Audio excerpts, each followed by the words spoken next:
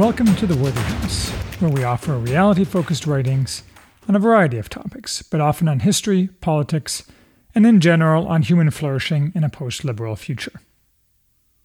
I'm Charles, the maximum leader of the Worthy House.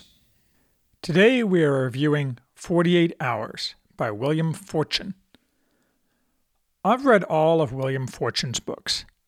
They're among the best of apocalypse fiction, a genre dominated by potboilers.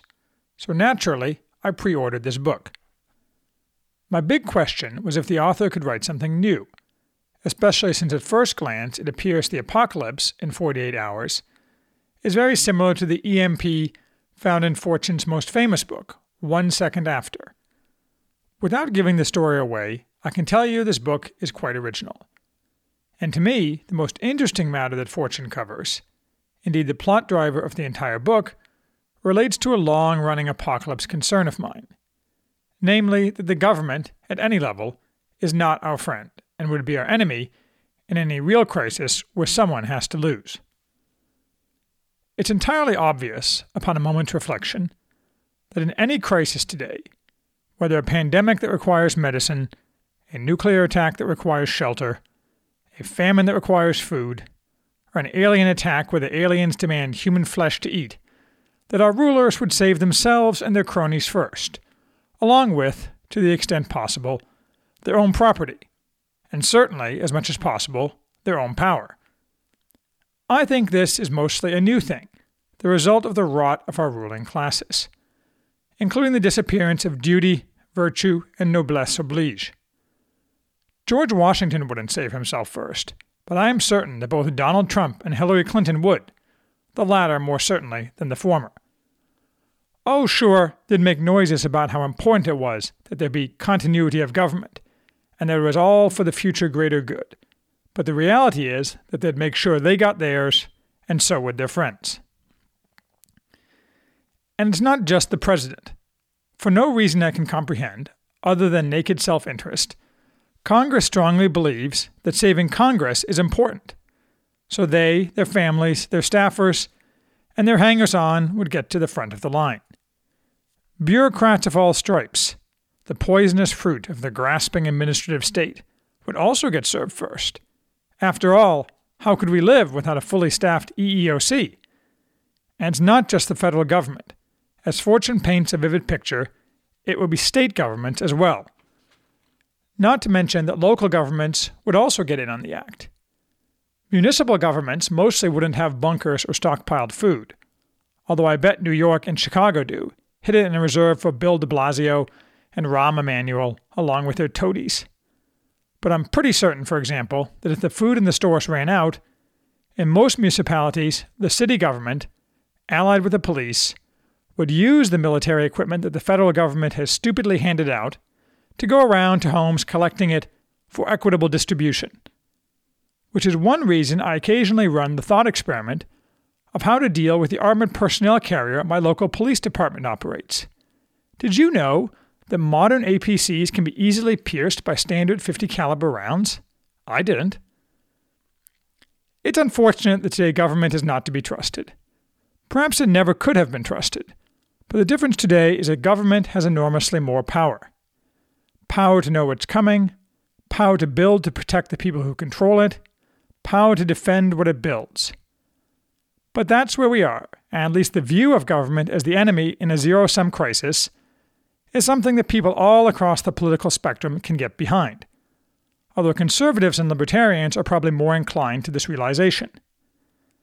That is, it might take liberals more time to realize that, when government workers and their families go to the front of the line, that there won't be a back of the line, whatever promises are being made.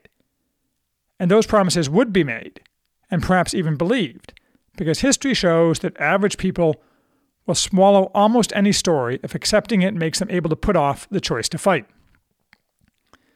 A strange inertia seems to overcome most people. Rather than shooting their way to the front of the line when the fat EPA clerk waddles, along with his family and cousins, back into the government workers-only food line for seconds, then thirds, they'll more likely wait for the promised crumbs to be dribbled to them through the barbed wire-topped fence. That's stupid. Shoot first. I suppose you can't really blame government workers for putting themselves at the front. It's a natural human response, after all. Self-sacrifice to benefit others is largely, or exclusively, a Western concept derived from Christianity, and an aspirational one at that. For example, during famines in China, including those caused by Mao, it was common for parents to kill and eat their children, although often by swapping their children with others, so they didn't have to do it themselves. Something essentially inconceivable in the West, though perhaps not any longer in these post-Christian days. The same thing happens in North Korea today, and I suspect will be true of any culture that is not Christian, or Jewish or Muslim, who have a similar self-sacrificing ethos, though without the applicable to everyone demand of the Golden Rule. Why is it inconceivable to us, though, given that sacrificing others makes utilitarian sense? It's because of our superior culture, where parents would rather die than contemplate such an action, and everyone knows his duty is to take one for the team.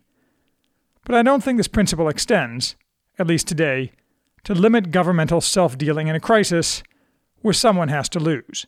And that's what this book illustrates with dramatic impact. I don't think that this is necessarily an argument for a minimalist state.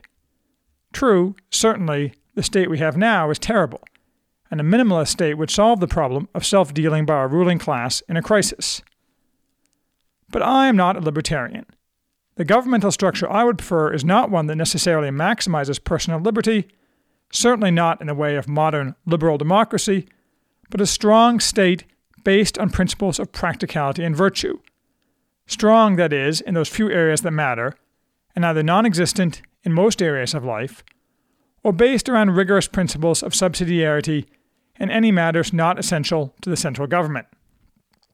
Albert J. Nock would hate my vision of government, but he would entirely agree with my point about modern governmental self-protection in crises.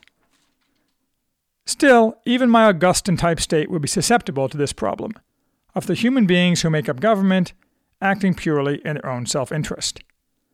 Our governmental heroes, or those who used to be our governmental heroes, like George Washington, were exceptional men.